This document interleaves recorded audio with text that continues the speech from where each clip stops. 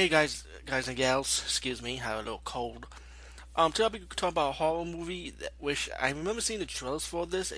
Did not really caught my attention, but actually this was on Netflix and I actually had time to check it out. And the movie's called The Devil's Dolls, 2016.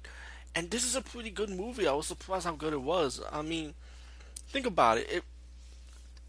If Charles Play the movie was opposite, it's probably would be this movie.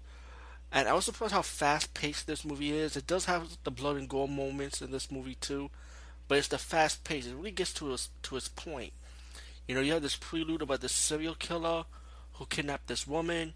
He was whispering to these worry dolls and put in the box. He's going after the woman since she escaped from the serial killer. But while she was about to be dead, the police officer shot the serial killer, and he died. And suddenly, this mysterious old woman wants the box that where the serial killer put the doll in, but the detective needed for an investigation.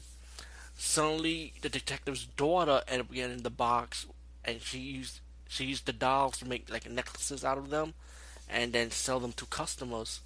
Now the thing is, anybody that possesses these dolls, it makes them be possessed. Like they go crazy, they'll kill people. You know, and whatever you worry about or that you kind of fearful, it makes you go in a killing state. That you gotta kill someone. Now, when the detective saw the old woman that wanted the box with the dolls, she starts saying that she could get rid of this, help his daughter out.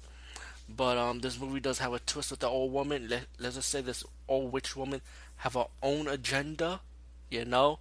So the detective will have to try and figure something out how to stop her, pretty much. All in all, this movie was really good. I was surprised it was good. It was really enjoyable, very fast paced, gets to the point. Highly recommend the Devil's Dolls 2016. Check it out. Peace, guys, and see you later.